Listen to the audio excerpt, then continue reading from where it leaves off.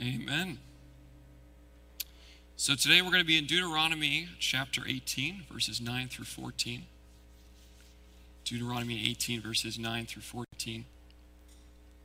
Now we've been in a study in the book of Deuteronomy, watching God rescue his people out of Egypt, out of the land of slavery, and bring them through the wilderness on the way to the promised land. And as we've said time and time again, you're probably getting annoyed of hearing it, the book of Deuteronomy was written to the second generation that was in the wilderness just before they're about to head into the promised land. And 2 weeks ago, we talked about idolatry, how God forbade his people to commit idolatrous acts. And we predominantly looked at that from the perspective of us being idol factories. That as human beings, we are constantly creating idols.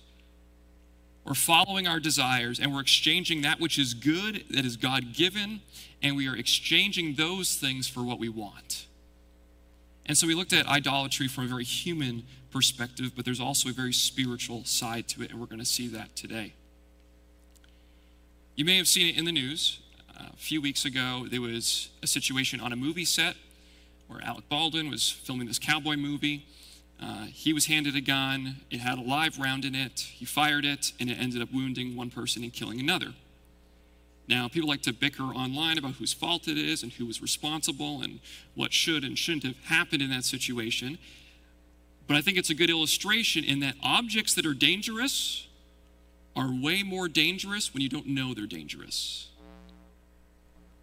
A gun is far more dangerous when you don't know that it's a loaded live gun versus a prop gun on a set.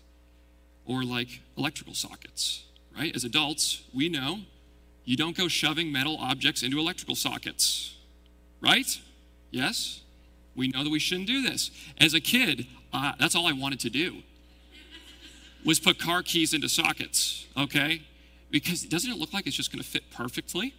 Now, that would be really bad. That'd be very dangerous, but I didn't recognize the danger. Why? Because I was a child. And today we're going to talk about something dangerous, and hopefully that will cause many of us to fear such things, to stay away from such things. And hopefully this is a day of freedom for some of you that have experienced the negative side effects and consequences of such activities. Here's the main idea today. There is a real demonic danger behind occultic practices. There's a real demonic danger behind occultic practices. Now, we live in a very naturalistic, materialistic culture where many of the people around us don't believe that there's a supernatural. They don't believe that there are supernatural powers or higher powers. They believe that all that exists is the dirt around us and the stuff we can touch and feel and see. And we kind of see that like last week with Halloween, right? So many people are pretending to be witches and ghosts, and for them it's nothing more than make-believe. But the occult is a real force in our culture. The occult, referring to all these different practices around secret knowledge and hidden knowledge and power. 2% of Mainers identify as New Age, pagan, or Wiccan. That's a pretty large number if you think about it. 1 out of every 50 people that you know in the state of Maine would, in a survey, not just dabbling on the side, but would in a survey recognize that my primary religion is New Age, pagan, Wiccan, something like that. I had an article pop up on my news feed of a normal outdoor site that posts normal articles about hunting and fishing and camping and things like that. And this article that popped up on my news feed about 2 weeks ago was an article on how witchcraft can enhance your enjoyment of the outdoors. Very casually. Just normal outdoor site, just like this is any other camping tip. For those of you that use the popular app TikTok, there's a hashtag called Witch Talk. And so that's a section of the site where young people will teach each other how to cast spells, and they will do tarot card readings. It has over 2 billion views. 2 billion views. This is something that's rising very quickly and rapidly among young people. If you search witchcraft books, on Amazon that are released within the past 90 days, you will find thousands of hits. That is, that there have been thousands of books published and released on Amazon within the past 90 days. This is something that our culture is becoming more and more fascinated with. It's nothing new. In fact, it's something very old, and we're going to see that in the text today. Even Ed's Grove, and I love Ed's Grove, all right? Whenever I want to do visitation as a pastor, I just go to Ed's Grove and wander around long enough, and I'll find you, all right? I've seen so many of you in Ed's Grove. I shop there way too much. But even Ed's Grove has from time to time sold magic crystals and tarot cards. This is a reality in our community. And so let's pray as we get into the text today. Lord, thank you that we can gather here. I pray for protection, Lord, that you'd protect us from spiritual forces that are opposing your reign. Thank you that we know that you are stronger, you are greater. But help us to be aware of the darkness so that we can help others and that we can avoid these practices. Lord, I pray for those here that have dabbled in these things, that they would find help and repentance. And Lord, I pray that the heaviness of this topic would not overshadow the joy of our fellowship afterwards, and just seeing what you've done in the past year of this church and what you're going to do in 2022. Holy Spirit, may these words be yours and not my own. Please open our hearts. In the powerful name of Jesus, I pray. Amen. So if you're not already there, please turn to Deuteronomy 18, verses 19 through 14.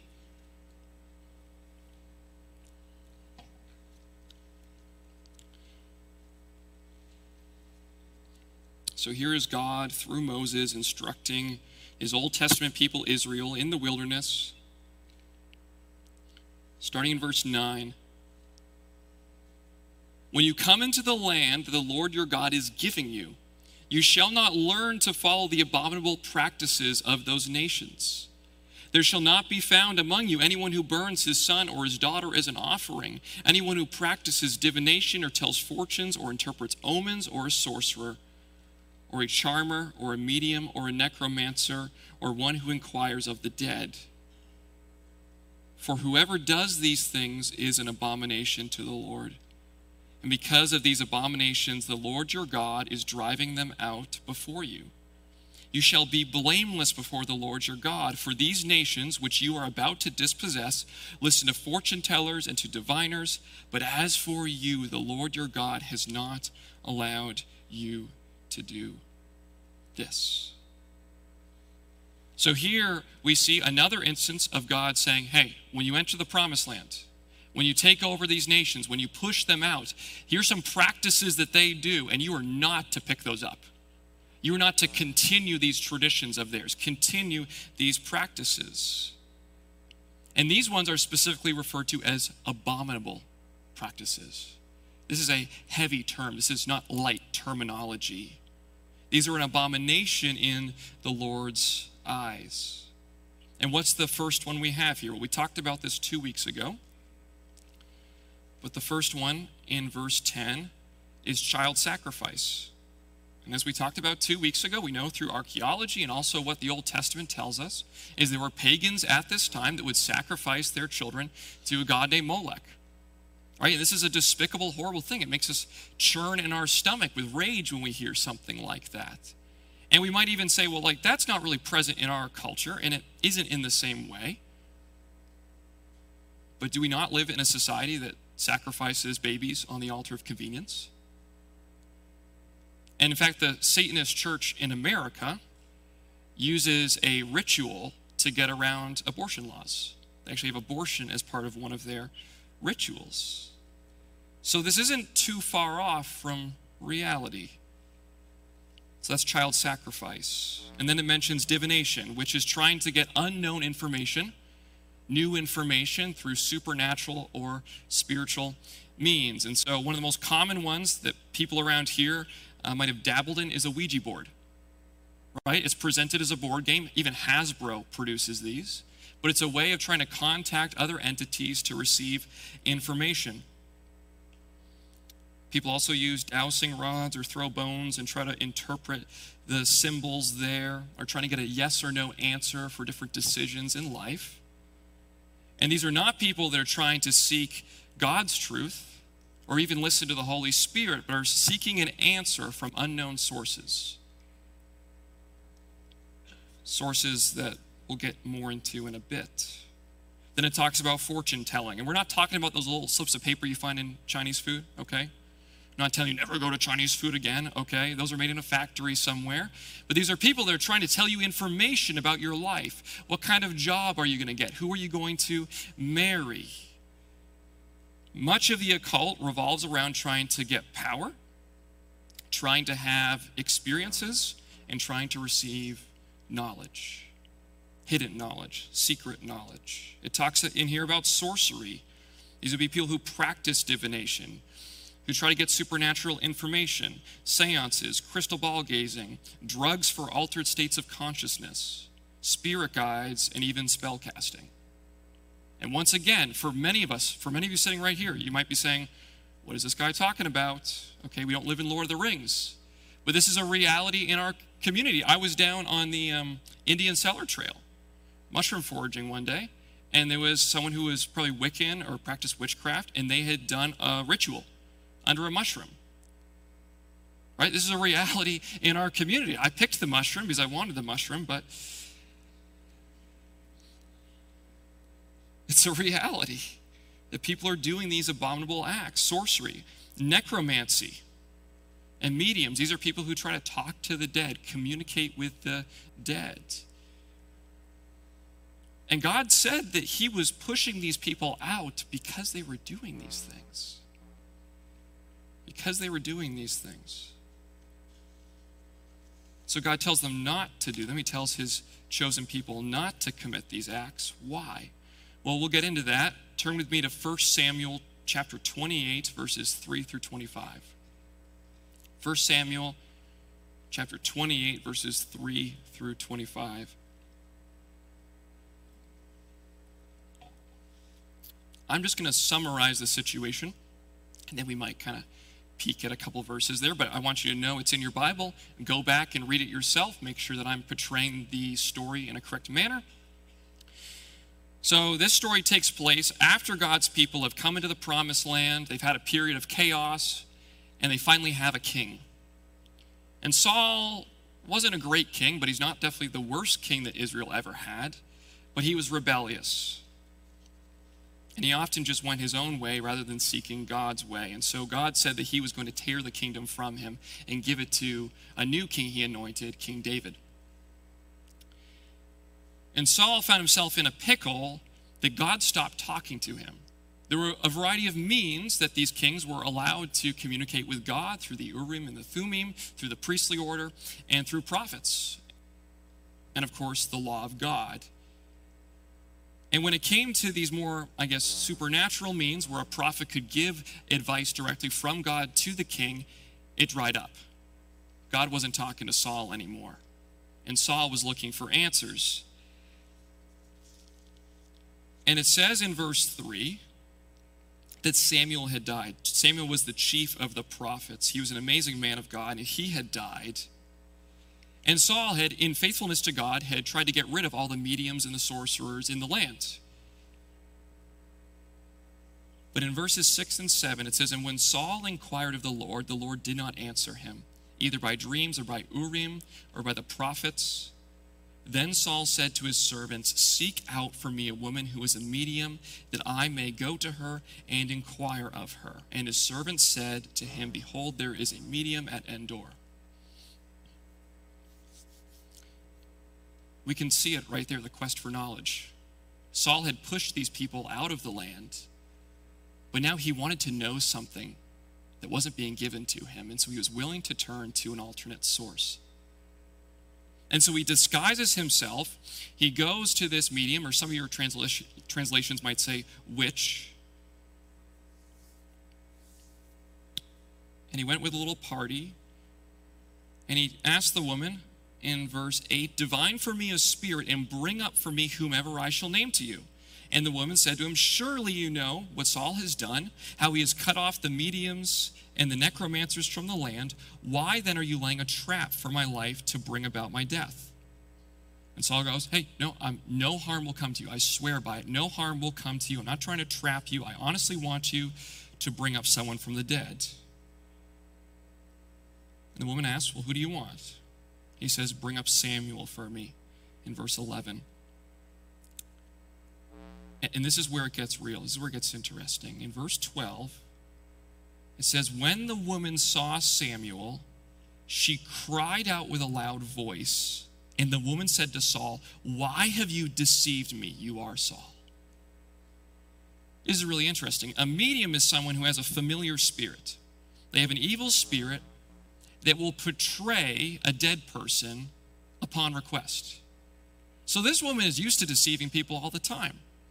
That she can do this, whatever practice she had, she could bring up this familiar spirit that would then portray a dead person and provide hidden knowledge, and this person would be like, oh, this is awesome, and pay them. This is still a practice that goes on today. But when this situation occurs, she freaks out. Now, why does she freak out? Because Samuel is actually coming up. This isn't the way it's supposed to work. Normally, there's supposed to be this deceptive spirit that does its thing, but Samuel is actually coming up. She loses it. She screams with a loud voice. And so Samuel comes up and basically tells Saul, yeah, you're going to die tomorrow. You're going to go into battle, you're going to die, and your sons are going to die with you. It's not a pretty story. It's not a particularly enjoyable story. But here we can see how Saul's pursuit of knowledge led him to do something he knew he should not do. And in this instance, God supernaturally kind of steps in, and Samuel actually comes up from the dead. And it freaks out the medium because that's not supposed to happen. That wasn't supposed to happen. We see a similar instance in Acts chapter 16. I'm not going to go there, but in Acts chapter 16, you can write that down, there's a slave girl who was telling people their fortunes, following around Paul and Silas when they were missionaries. And eventually, Paul cast the demon out of that girl, and then she wasn't able to tell fortunes anymore. And her owners got very upset because then they were out of money. Much that's in the occult presents a reality that does not exist. Much of it is deceptive. Much of it, I would say, much of it that is not of human origin, that is not just pure charlatanism. It's fueled by demons. That's the picture we see in Scripture. Turn with me to 1 Corinthians chapter 10, verses 14 through 22.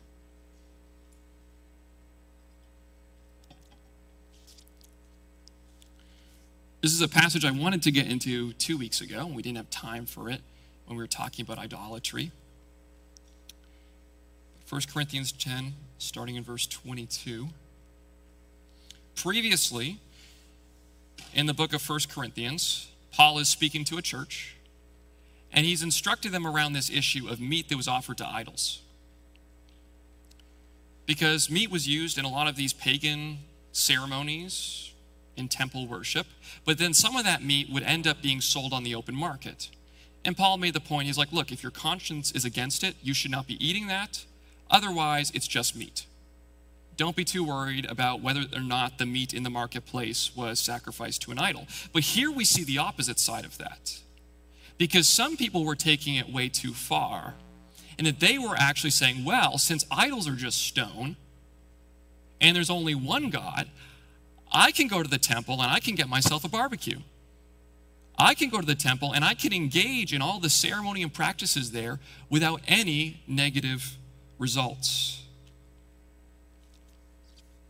And so in 1 Corinthians chapter 10, verse 14, he says, therefore, my beloved, flee from idolatry. I speak as to sensible people. Judge for yourselves what I say. The cup of blessing that we bless, is it not a participation in the blood of Christ? The bread that we break, is it not participation in the body of Christ? Because there is one bread, we who are many are one body. We all partake of the one bread. Consider the people of Israel. Are not those who eat the sacrifices participants in the altar? What I do imply then, that food offered to idols is anything, or that an idol is anything? No. I imply that what pagan sacrifice they offer to demons and not to God. I do not want you to be participants with demons. You cannot drink the cup of the Lord and the cup of demons. You cannot partake of the table of the Lord and the table of demons. Shall we provoke the Lord to jealousy? Are we stronger than he?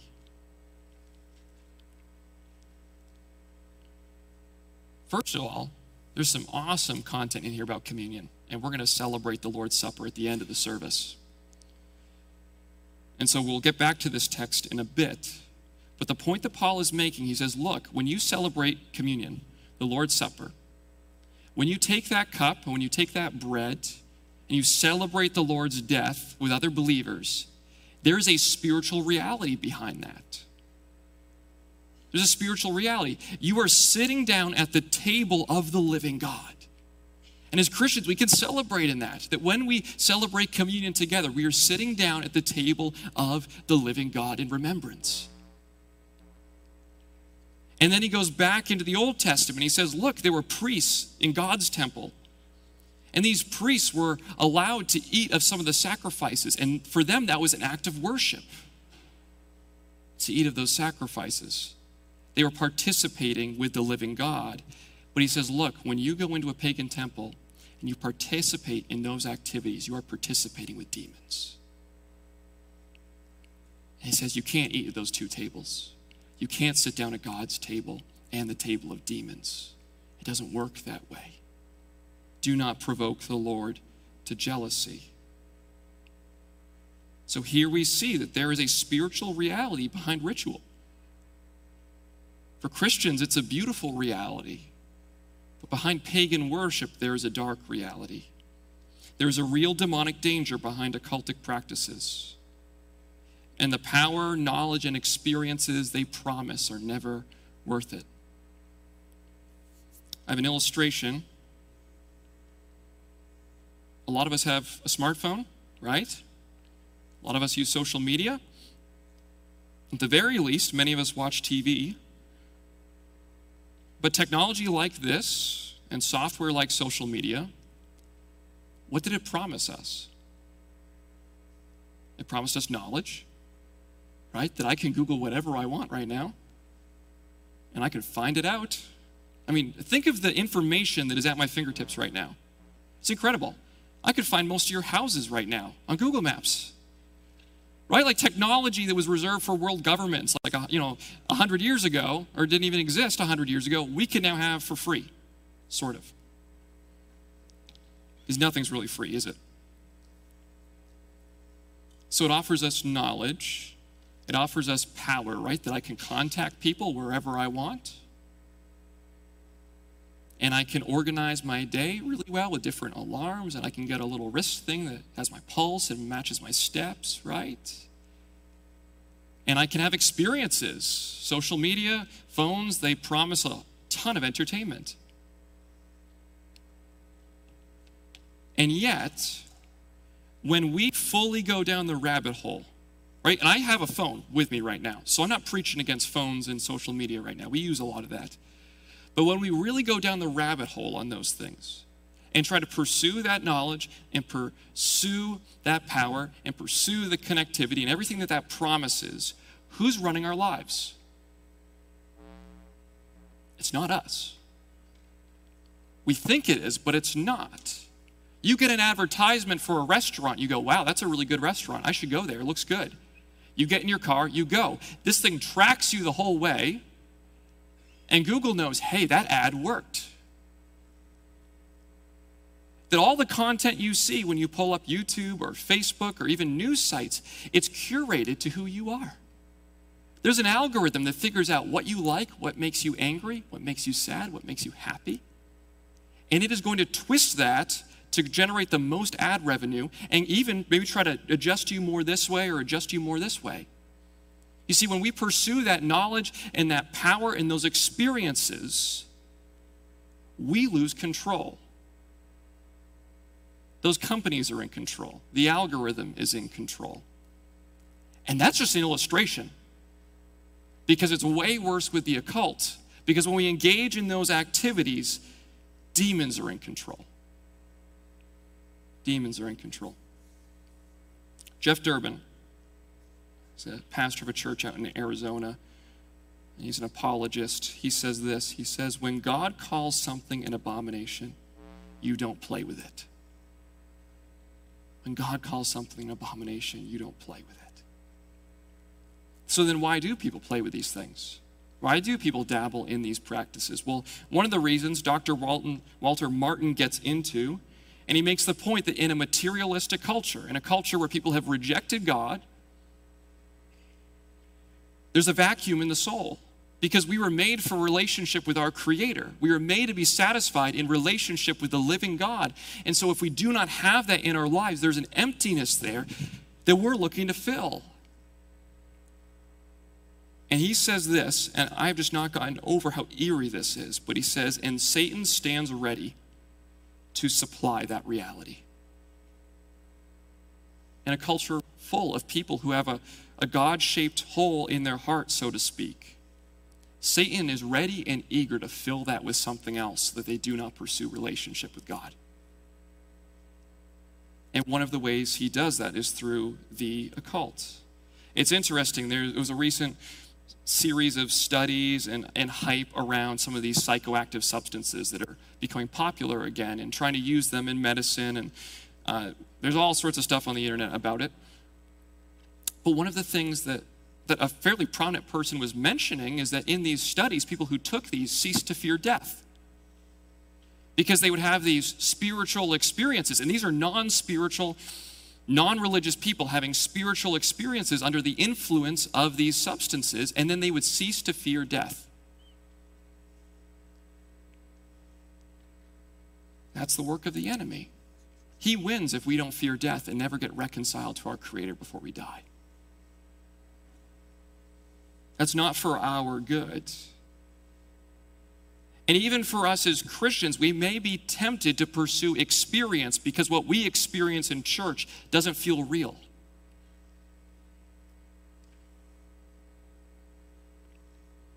Many people who wander into these things say, well, look, Christianity just seemed powerless to me. Because very often, to be real, we get freaked out by the Holy Spirit. And so we don't really engage in the ways that God wants to work powerfully in our community. And so very often Christianity can appear powerless when in reality it isn't. But to summarize it more succinctly, here are 3 points on why the occult is dangerous. Point number 1, experience does not equal truth. Experience does not equal truth. 2 Corinthians 11:14 says that Satan disguises himself as an angel of light. So many cults and religions have been started by one experience that contradicted God's word. One angel, one dream, one visitation. If you talk to the Mormons in our community, there aren't a ton of them, but there are some. A devout Mormon will say, well, I was told to pray. If Joseph Smith was a true prophet of God, that the Book of Mormon is God's word, and they received what? They received a burning in the bosom. They received a spiritual experience. That you can even discuss with a Mormon truth and logic and get them to a point where they recognize that what they believe is faulty, but they'll say, but I had an experience. But experience doesn't equal truth. People all around the world in tons of different religions have weird experiences. We cannot build our life off of a single seemingly supernatural experience. It doesn't matter if the horoscope was accurate. That does not mean that the source that gave you that information is good and is looking out for your good. Just because there is power does not mean there is truth present in that situation. This is a common one. It's sadly common for even Christians to lose a loved one and then go to a medium. because they want to receive one last message from grandma. They want to know they're okay. They want to know they're safe. And even if that message is comforting, even that message seems like it came from grandma, that doesn't mean that the source behind that is good. That it's a representation of truth. It doesn't validate it. Once again, demons want us to not fear death. And for most Americans, that looks like distraction, where we just don't think about death. We put the graveyard really far away, and we just distract ourselves with media. But another tool in the enemy's hand is to give us experiences that present a fantasy world of the supernatural, where the spirits of our departed are all floating around, and you can talk to them whenever you want, and they're all in a better place no matter how they lived. And this is a deception that the occult offers. We need truth to interpret our experiences. Because if religions all around the world have all had different experiences, Buddhist monks over here, and Mormons over here, and occultists over here, they can't all be right. We have to discern truth claims. And once we find what is true through logic and discernment, then we use that truth as a lens to view our experiences. We use God's word as a lens to view our experiences, not the other way around. So point 1, experience does not equal truth. And point 2, we know where spiritual power comes from and where the dead go. We know where spiritual power comes from and where the dead go. And to sum it up briefly, there is no middle ground. There's no neutral. There's not some field of energy that you can tap into and anyone's just going to let you do whatever you want with that. Scripture makes it very clear from the beginning to the end. There's a living God and his angels, and then there's Satan and his fallen angels. Angels and demons. That is where spiritual power comes from, one or the other. And on top of that, we know where the dead go. As Christians, the promise is for us that to be absent in the body is to be present with the Lord. Amen? That when we die, we get to be in the presence of our Creator, and one day we'll get a new body at the resurrection. But for those who do not believe, it's torment. We have the story of the rich man and Lazarus that Jesus said that he gave to us is one of two places. There's no middle ground. There's no purgatory. There's no soul field. There's no other realm. There's heaven and there is hell. And that is a reality that we have to face. Experience does not equal truth. We know where spiritual power comes from and where the dead go. And thirdly, Satan does not have our best in mind. He does not have your best in mind. Just go back to Genesis 3. In the garden, right? Adam and Eve, the first two human beings living in perfect harmony with God, perfect relationship with God. And the enemy, Satan, slithers between the bushes. He deceives Eve, and Adam willingly rebels with her. Now, Satan didn't come in with a big robe and big clouds of thunder, right? Like some sort of Disney villain. How did Satan come in? He came in deceptively. And what did he promise Eve? He promised her knowledge. God's holding out on you. God just knows when you eat this, you'll become like him, knowing good and evil. And she saw that it could make her wise. She took it and she ate. This is Satan's allure. That we would seek hidden knowledge that would destroy us. Because of that event, we face sickness, we face death, we face sin every single day. The most messed up parts of our life are due to this one event. And yet some people think, even some Christians might think, that they can utilize the tools of the enemy for their own personal good. And it ain't going to work out that way. It didn't work out for Eve. It isn't going to work out for you. Satan does not have our best in mind. There's a real demonic danger behind occultic practices. And I know from pastoral experience that there are always people in church that have dabbled in these things and are experiencing demonization and oppression from them. Some of you may have lost someone, and rather than turn to God's word and God's people for comfort, you visited a medium. Some of you neglect prayer and yet practice Eastern meditation. Some of you, rather than pray over your children who have nightmares, have placed dream catchers over their beds. Some of you, rather than ask the elders to lay hands on you, have begun practicing Reiki, crystals, or other occultic practices to find healing. Some of you, rather than seek God's revealed knowledge, have pursued hidden knowledge. The temptation is real. And the response is plain. It's to confess and repent and be prayed for. To confess and repent and be prayed for. We see this in Acts 19. The people in that city, as they began to trust in the gospel and believe God's word, they divulged their practices. They confessed what they were doing as sin, and then they took all of the artifacts and all of the pieces that they had that were part of those rituals and these practices, and they burned them. They burned them. That's what repentance looks like. Repentance looks like turning from our sin and turning towards God and blowing up the mountain behind us so we don't turn back. Confess and repent, and then prayer. We need God's power to free us.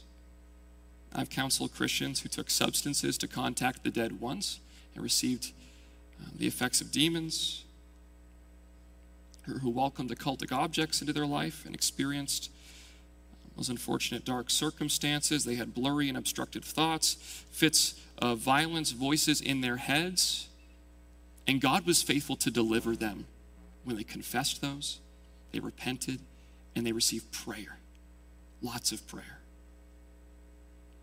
So I encourage you, if there's anyone out here who's struggling with these activities, who's dabbled in these, please talk to me. We want to be able to help you find healing at the hands of the living God. We want you to be free. These are not things that we should mess around in. They are abominations in God's eyes. So let's pray, and then we'll get into communion.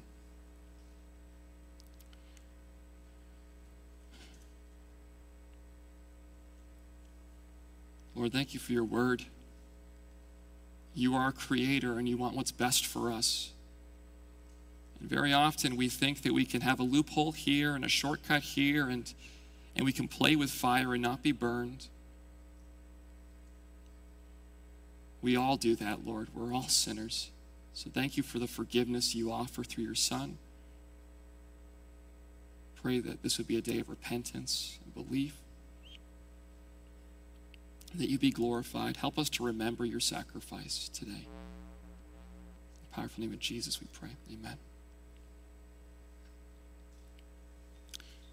So if you turn with me, if you have turned back, we're going to be back in 1 Corinthians chapter 10.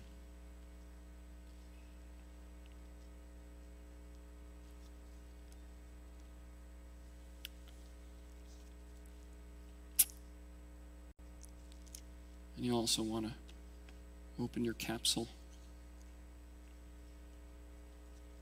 and take out your wafer.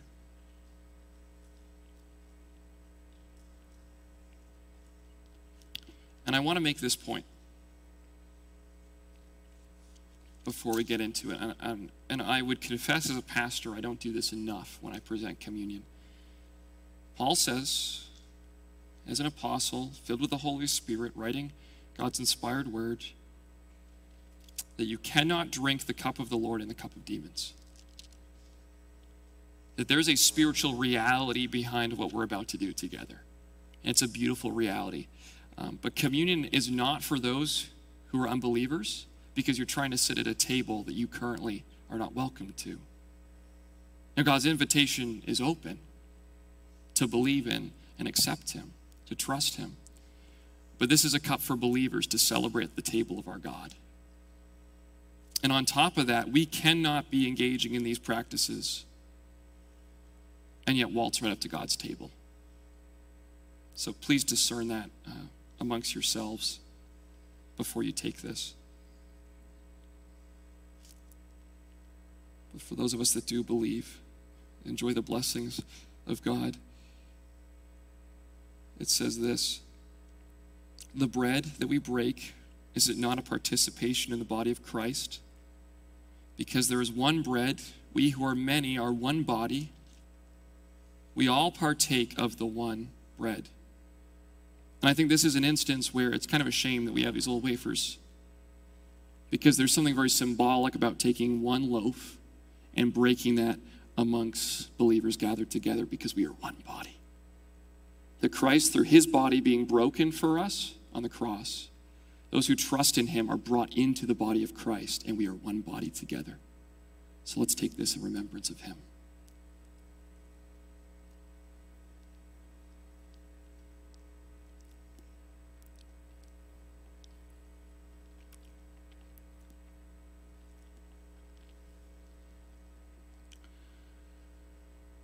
Lord, thank you for your body.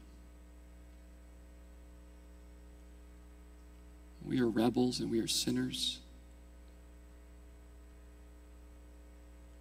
That without your work would be facing judgment. But yet you took our sins upon yourself on the cross. So that when we trust in you, you adopt us as sons and daughters. That we find family. And so thank you that we are part of the body of Christ. We can rejoice today in that. Amen. Now going back to verse 16, it says, the cup of blessing that we bless, is it not a participation in the blood of Christ? Is it not a participation in the blood of Christ? So when we do this, we recognize that we have received the blessing of Christ's blood. As Scripture says, he is the propitiation for our sins. He was the payment. He was the ultimate sacrifice. And when we put our trust in him, we are forgiven of our sins. We are cleansed from them. So let's do this in remembrance of Christ and his blood.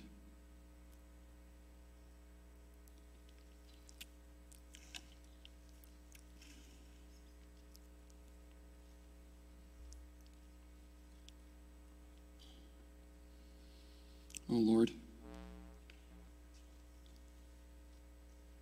thank you for the blessing of your sacrifice. Thank you for the unity that you give the church. That we live in a fallen world full of conflicts and divisions. And Lord, we've experienced many of those as your body. Thank you that today we get to gather together and hear from your word. We get to gather together and sing your praises. We get to gather together and fellowship together over food. And so I pray that you'd bless that. You'd bless our discussion around next year. Help us to honor you as your church. In the powerful name of Jesus, I pray. Amen.